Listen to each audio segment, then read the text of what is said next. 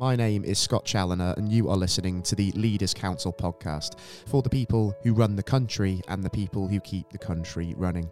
As regular listeners of our show will know very well, part of our mission here at the Leaders Council is to bring you a variety of distinct perspectives on leadership. And to this end, it is my pleasure to welcome Anthony Levy, founder and chair of Circularity First, onto today's show. Anthony, very warm welcome to yourself, and thank you for joining us. It's a pleasure, Scott. Thanks very much for having us on.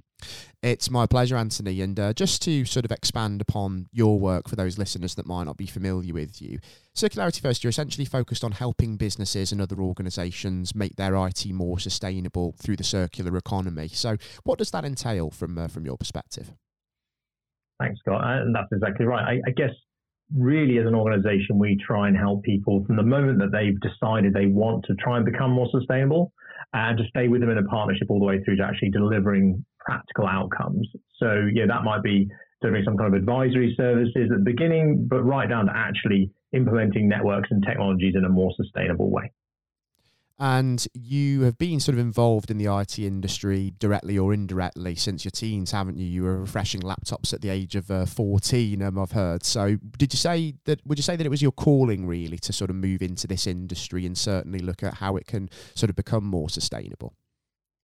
So you're right. As a young man, it was really more out of need than anything else, realizing that people were quite willing to throw or give away technology to build my own computer as a young guy. And it certainly brought me into technology. And I went on to study it. I've worked in big telcos. I've worked in smaller startups. And I think increasingly, I grew an awareness of how wasteful technology can be, how we are a bit addicted to the latest and greatest, and we're not always focused on just what we need. We're often drawn to what we want, or perhaps even what the vendors are kind of trying to sell us that we might want. So when it comes to sort of being in the, let's say, the shoes of an entrepreneur who's thinking about sort of how they can sort of digitally scale up their business or the next advancements they can bring in, do you think it's fair to say that perhaps they shouldn't necessarily be considering sort of the latest technologies and maybe more how they could upgrade the infrastructure that they already have? Would that be more sustainable? That certainly would be more sustainable. I think it's a little hard to know in every scenario because everyone's got different kind of needs and requirements, but there's certainly some really simple things you can do to think about whether it's using the technology you already have for longer, or if you do need new capability or new capacity, is how do you add that through remanufactured or refurbished solutions, and of course also what you do towards the end of life when you no longer need something, and how do you make sure it gets used again. And when we think about sort of IT and sustainability, they're two things that one might think don't necessarily go together, but the opposite is in fact true. So what would you say actually sustainable IT is, and why is it so important in industry today? Well, that's a great question. So I think probably it's important to start with understanding what impacts IT does have specifically. I think there's quite a lot of coverage about why we need to do something in general. We talk about the climate crisis. We talk about how extreme weather is going to have a huge impact to our lives, whether here perhaps with things like flooding, but in other countries with fires and droughts. I think what we start to see in IT, what's become quite tangible even in recent years, is the effects on supply chains. So in IT, most people, if you've been waiting for some technology in recent years even, you've been worrying about the supply chain of semiconductors. And of course, that was caused by kind of a lot of the COVID situation, but actually it's a precursor of exactly what we're going to see as we start to run out of resources. And actually IT in particular uses a lot of very rare metals and minerals. So, what we're going to see increasingly is that there's going to be more and more competition for those. And actually, ultimately, as they start to run out, which is a reality we're not really aware of, but it's coming, it's going to start to limit our ambition as a society. We won't going to be able to evolve at the same kind of pace as we want to. At the extreme end, we start to find kind of wars creep up around these resources. And unfortunately, there's a human cost to that, even before the climate really takes over and starts to do that. But your question about IT itself very specifically, a lot of what the focus is around climate change and carbon. So let's make it really real in carbon terms. So ICT today is already somewhere between 2 and 4% of the total emissions we're creating as a species. and as a benchmark, that's more than aviation. So we talk about we should fly less. I think most people conceptually think, oh yeah, I should be thinking about flying less. In France, they're banning short-haul flights. There's a general understanding that we need to do something about it. So ICT is already significant in terms of its emissions, but actually what's worse than that is how fast it's growing. So ICT is forecasted to be up to 14% by 2040. So it's one of the fastest growing emission streams. So think about that. At 14%, it'll be creating more emissions than cement and steel even combined. So the carbon element's massive. I've mentioned the resource challenge. So there's only a limited amount of the resources we need for technology. That would be bad on its own, not having enough resources. But the big other thing we have to do to prevent the climate crisis or limit the impact there is actually to do the energy transition. And the same shopping list of materials you need for IT is exactly the same shopping list of materials we're going to need to complete this energy transition. So what are we going to do? Not have IT or not do the energy transition? So we've got a real sort of collision course coming there around resources if we're not smarter about how we use technology. Technology is massively wasteful. So I'd also talk about e-waste. I mean, electronic waste is forecasted to be about 75 million tons by the end of 2030. That's not long. And it's very poisonous, e-waste. It's not easy to recycle. So much of technology is composites and compounds, so things that are already fused and blended together, making it extremely difficult to pull back apart again. So, I guess in essence, IT already has a big impact, and we use technology for a very short space of time, and then we throw it away. So it's this take, make, and waste cycle that's particularly bad in technology. Is one of the reasons why it's one of the more polluting of the industries that's growing so fast. And why do you think that there's less focus almost on sort of technology and IT as opposed to other industries like aviation? It seems that we hear a lot about sort of aviation, construction, those sorts of sectors that are polluting, agriculture as well. But why not tech? Why is that sort of getting less of the headlines, do you feel? Great question. I think there's a few reasons. I think partially we see technology as an expression as normally the answer to the problems that we're facing. I think we always lean into science and technology. That's who will save us. And of course, technology does have a massive role to help us become more sustainable, but we can't let it cause carnage in its wake. And that, I think there is this underlying sort of excitement about the newest and latest and greatest technology, and we assume perhaps just the energy efficiency of the next one will counterbalance any of the other impacts. So I think there's a lot of learning that needs to be done, and I think as a society we're starting to think more carefully and more critically about the impacts of IT. But you're right, it's at its early stage. Exactly right. And we hear a lot, don't we, about how technology is going to be critical to the net zero transition, and understandably so. But when we sort of look at this from the perspective that, we're in the backdrop of the COP27 climate summit, and the theme behind that was all about sort of implementation, turning pledges of countries into sort of plans and real action.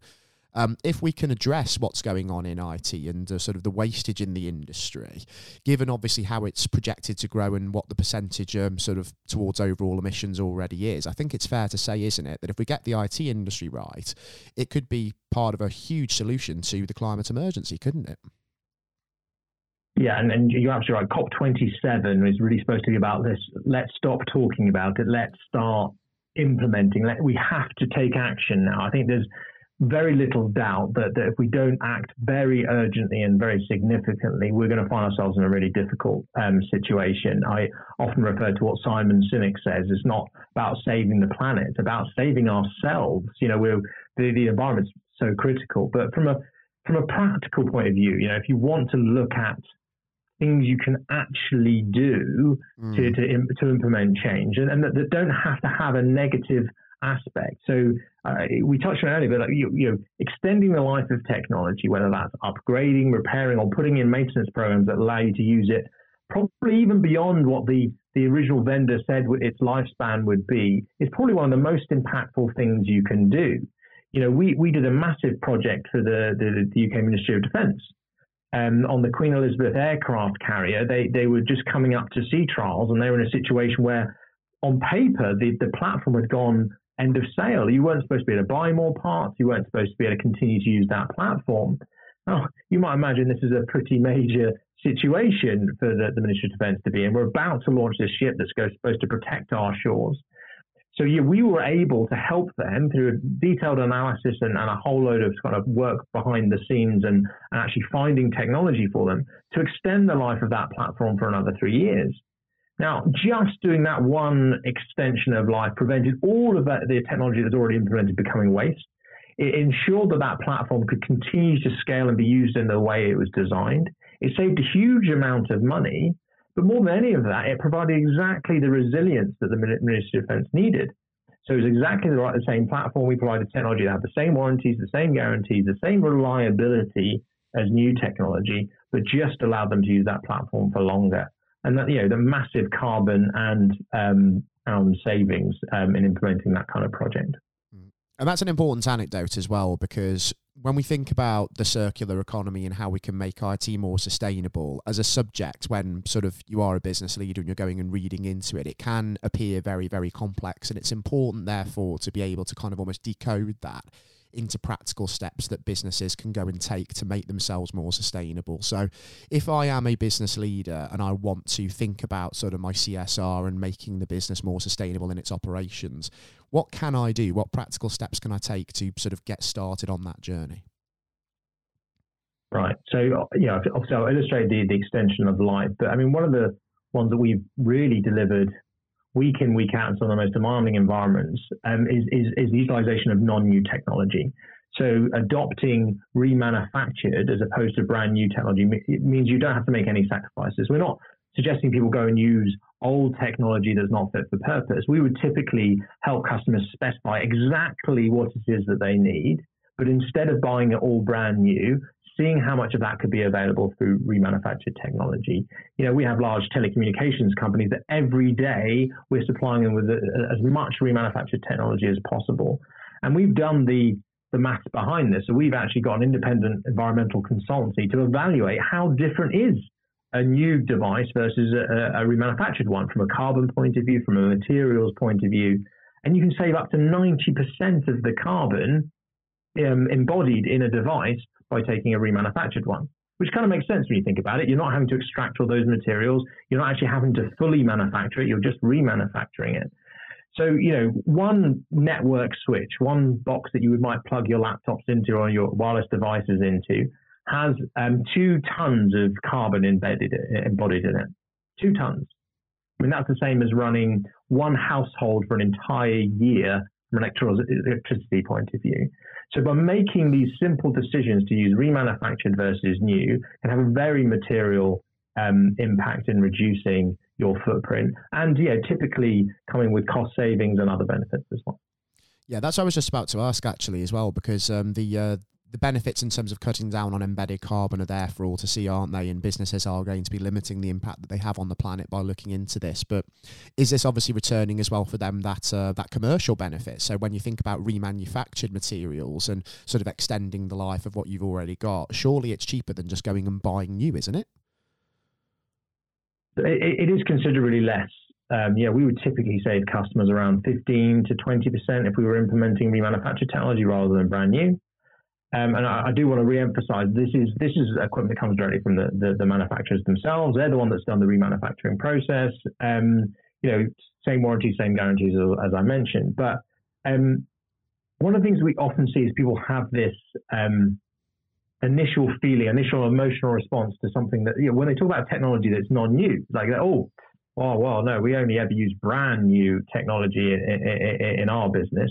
And I sometimes gently point out, we're all quite comfortable, putting our family in a non-new car. We're driving down the motorway at 70 miles an hour. We'll trust the things that we care about the very most in something that has been checked over, that does have a warranty, that is fit for purpose, but maybe it's not brand new. And I think we sometimes set down that kind of common sense when we go into the boardroom and we think, no. We need the very best. We need brand new when arguably certainly not best in all scenarios. And it's an interesting attitude, isn't it? Because I think you're very right. I mean, we may trust sort of driving ourselves and our families around in an old car, but we may feel we need the best and the quickest laptops and computers in an office building. Why is it, do you think, that we sort of have that mentality? I think it's a slightly unique thing around the word technology. I think, there's a lot tied into our feelings of performance and reliability and I think that we've just got ourselves in the habit of and we've set kind of processes in play, like that lots of companies still replace their laptops every 2 years. Now, a modern laptop, you can easily upgrade memory and hard disks and things like that to keep a laptop running 4, 6, maybe even more years. And so I think sometimes we've got to stop and rather than do what we've always done, actually challenge ourselves a little bit and saying, does that process still need to play out like that? Things have changed, and can we trust different methods of getting to the same result?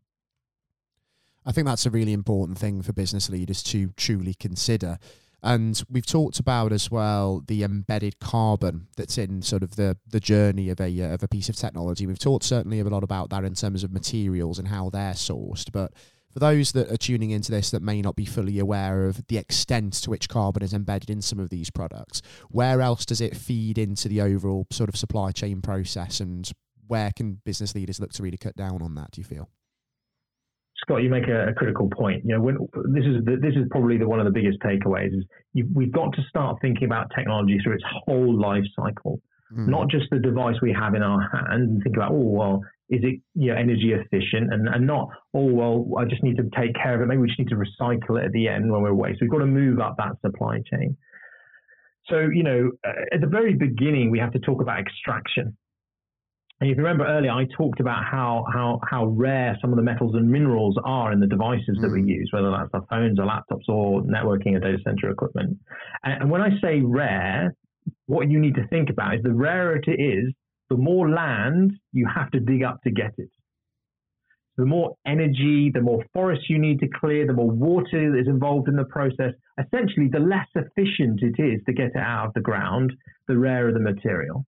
Right, so just visualize for one phone clearing maybe a few hectares of land of the trees, which are our natural buffer for CO2, clearing those, churning up that soil, firing chemicals and water at it to try and get these little pieces of the metal, the mineral that we need to build that device. None of that water can be used again. A lot of that soil will be destroyed, and that's just done. So we've got these little metals and materials, and then we need to refine them. Then we need to ship them to where the tiny little semiconductors or components are created, and then they'll be put together into some part of the device and then shipped again to create the actual end device, which is then possibly flown around the world to get some sort of delivery center, which then gets delivered to you. So that whole journey just for a phone or a laptop or something is massively intensive and really quite wasteful, especially if like 2 years later you're just throwing it in the bin and moving on to the next one. It is indeed. It is incredibly wasteful. And you've recently done sort of a full life cycle analysis of technology as well, haven't you? And I'm sure that you've come up with some incredible findings on that. And something else as well that sort of strikes me is that you've mentioned that some of these materials are eventually going to be in short supply and maybe even run out in years to come. So when it comes to sort of making the industry more sustainable, it's not just about sort of thinking about how you source your materials. It's actually going and having to find new alternatives for these sort of devices, and how are you going to source them? How are they going to feed into the circular economy as well? Yeah, I think something that we haven't really bumped into yet as a species is complete limitations on certain resources. Like we've had the absolute luxury of having a planet that's super rich with metals, minerals, fuels, and all of that, and we're just starting to get this awareness of that there are limits there. And I think the weird thing is that we've had this amazing evolution, very quick. People talk about the accelerating journey of how fast technology and everything has changed and how that's driving us forward. It's going to be really interesting. How are we going to respond as a society when that ability to evolve and adapt and innovate starts tailing off? Not because we lack the ingenuity, but because we lack the resources to do it. Candidly, that's not a very comfortable place for me to think and talk about, because it's not in our psyche. Well, we're moving forward, right? Society's moving forward. Things are going to get better. Everything's going to be okay.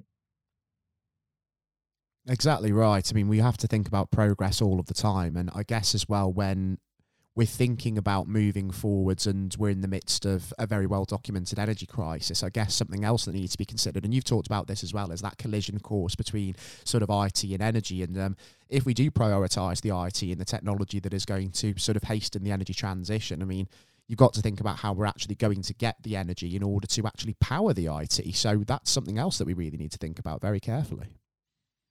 Definitely. And then we've got to be careful about the kind of what we perceive as perhaps the quick wins. So, data centers are probably, out of all of ICT, coming under quite a lot of scrutiny around their energy use, their water use. And a lot of data have been very quick to adopt green energy, which sounds amazing, right? I mean, it sounds great. So you're switching over. But because they're not efficient, because they haven't actually started with trying to be as efficient as possible, actually they're just consuming a lot of the green energy that could be used elsewhere. So there is a limited capacity of green energy. Therefore, we find ourselves in a difficult situation where you might find these data centers and the companies that own them have a lot of money and they can afford to pay really high prices for green energy, actually making green energy unattainable for lots of other industries that might really need it. I'm quite fond of talking about other industries that kind of we can make comparisons to. So we talk a lot about zero emissions cars. Now, I'll try and hold back the skepticism in my voice, but there is no such thing as a zero emission car, particularly in certain countries where coal's still used an awful lot. So you've got a lot of cars used in certain countries that really actually are powered by coal. So not only is there a lot of embedded carbon in the manufacturing process of an electric car, actually even the fuel they're using, whilst it might go in as electricity, it was created by coal. So energy use is absolutely right at the heart of this. It will be in the heart of every industry. And as we go through this transition, we have to be not just go for those quick wins. We have to be smart about being as efficient in all areas to make the very best of any kind of energy we can source. We have to think in the long run, don't we? And what you just mentioned there about the electric car is a great example. It's about how that energy is sourced in order to power the car, and then fundamentally, what's the car made out of? What's the battery made out of? I'm guessing it's going to be one of those rare earth materials that we've already talked about. And again, we really need to look and review that. Yeah, no, absolutely. And I think we don't all have the luxury of being able to spend all our days thinking about this. And what we do need to do is build a community where we share this knowledge and that we can get to a point where we believe the science is right. So these are good decisions. So we can help people understand what is a good decision versus a not so good decision. And we need to share that and make it really transparent for people. I think, there should be a healthy level of skepticism in all things.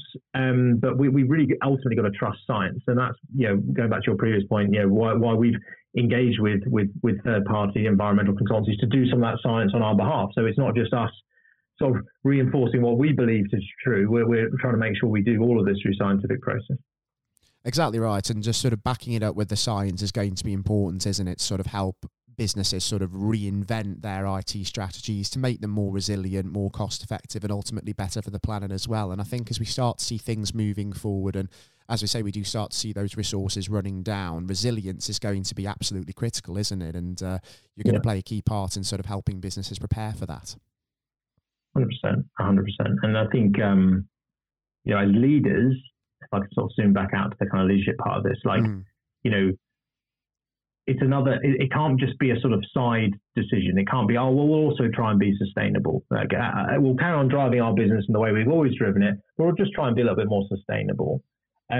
It's got to be meaningful. It's really got to be tied into the overall business strategy. I think leaders have got to start thinking about, when we talk about the goals that we're setting ourselves being, net zero or carbon neutral, whatever the goal is by a certain date, that can't be an add-on goal. It has to be integrated into the overall strategy, and therefore it has to touch everything in the organization. There has to be cultural change to adopt it and work towards it in a really consistent and thoughtful way. There certainly does. And obviously when we think about implementing this to the best possible effect, some of them, do you think that some business leaders may be afraid of the greenwashing tag, and they may be sort of a little bit reluctant to share what they're doing because they're afraid of criticism? Because obviously no business is going to be absolutely 100% perfect in what it's doing. There will always be holes, but I suppose trying to do that little bit of good and sort of broadcasting that is still a very good thing. Yeah, and look, I think, two things. One, firstly, yes, they should be careful of greenwashing. There's plenty of people greenwashing out there. They've also got to be careful themselves that they don't present things that are not well thought through, that aren't properly aligned to their strategy. I think, it always starts with setting goals. It's to set an ambitious goal, but be transparent about it. Say, look, we don't know all the areas we've got to cover here, but this is our goal, and work to make sure that you've got a really thought out strategy to achieve it. Some things will work, some things won't. Some things will have an impact, some things won't have such a big impact. But I think most customers, employees, even the government, I think it's a lot of this is talked in the aspirational way. We have to start moving. We have to hold ourselves accountable in detail and in science. But I don't think people are going to get shot for really trying if they genuinely put the commitment in. It's baked into strategy. There's investment. They're trying to make things happen. I think what people don't want to see is just marketing.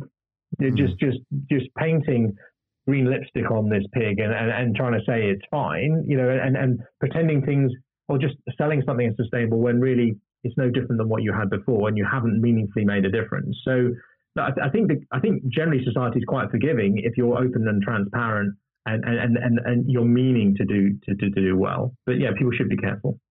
People should, shouldn't they? And there's another thing as well, I think, that because more businesses are becoming aware of the need for sustainability, its commercial benefits, as well as how important it is for the planet. And we've seen a real shift in that, and also sort of consumer spending choices as well. If you're a business leader and you're not indicating that your business has this very much at the forefront of what it's doing, you are going to lose out in the commercial sense because people will not want to do business with you. I think the pressure is building really consistency across all stakeholder groups. So as I said, whether it's your customers starting to vote with their wallets, whether it's your ability to attract and retain the best talent, whether it's even your shareholders, the decisions that they want you to make. If those pressures weren't enough for a leader, government's going to wade in, really soon and really significantly. You can already see the biggest companies having to disclose their carbon. We know carbon tax is on the horizon. In Denmark, for example, carbon tax has been they've already penciled in what the value will be. It's around $159 a ton.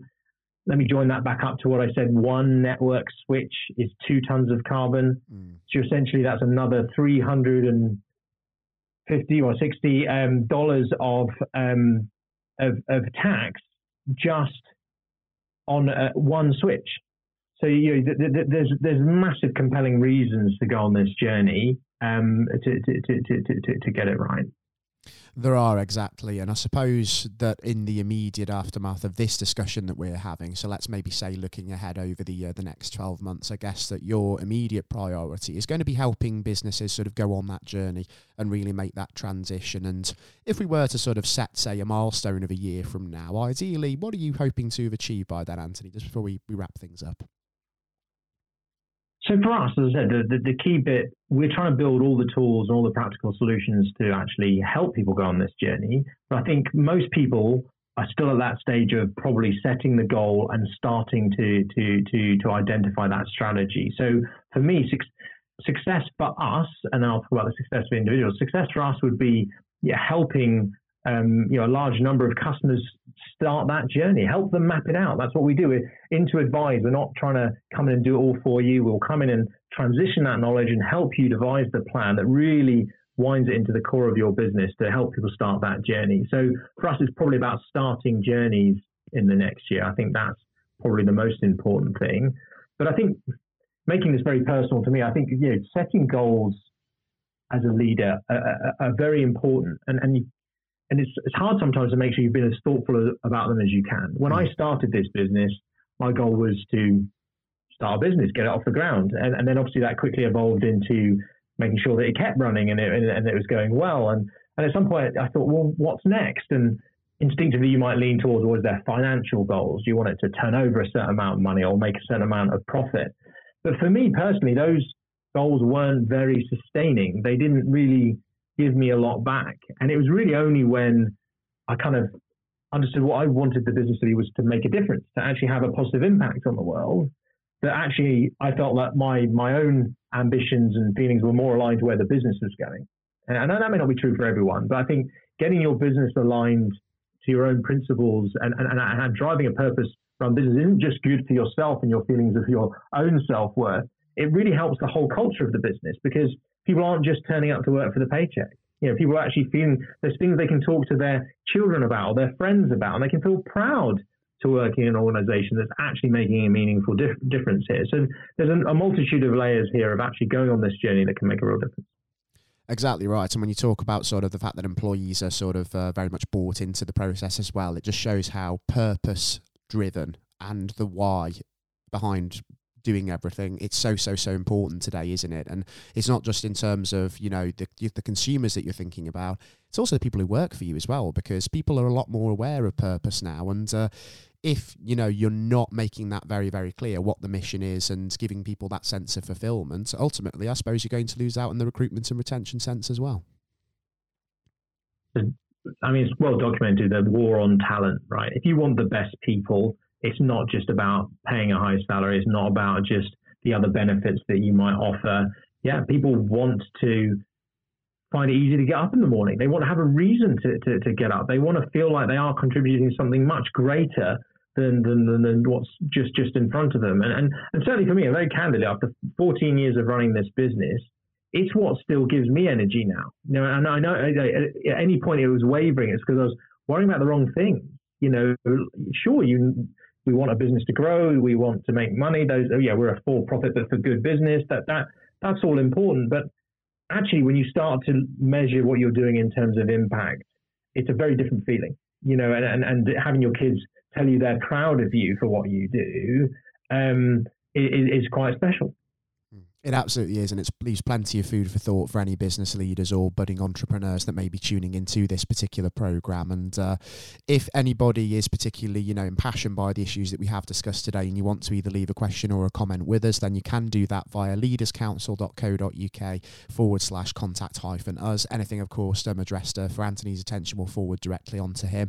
And if you do want to bring your own perspective directly to the discussion table on this or any other topical matter or issue that you may be passionate about, just to remind you as well that you also can apply to be on our show via leaderscouncil.co.uk/apply.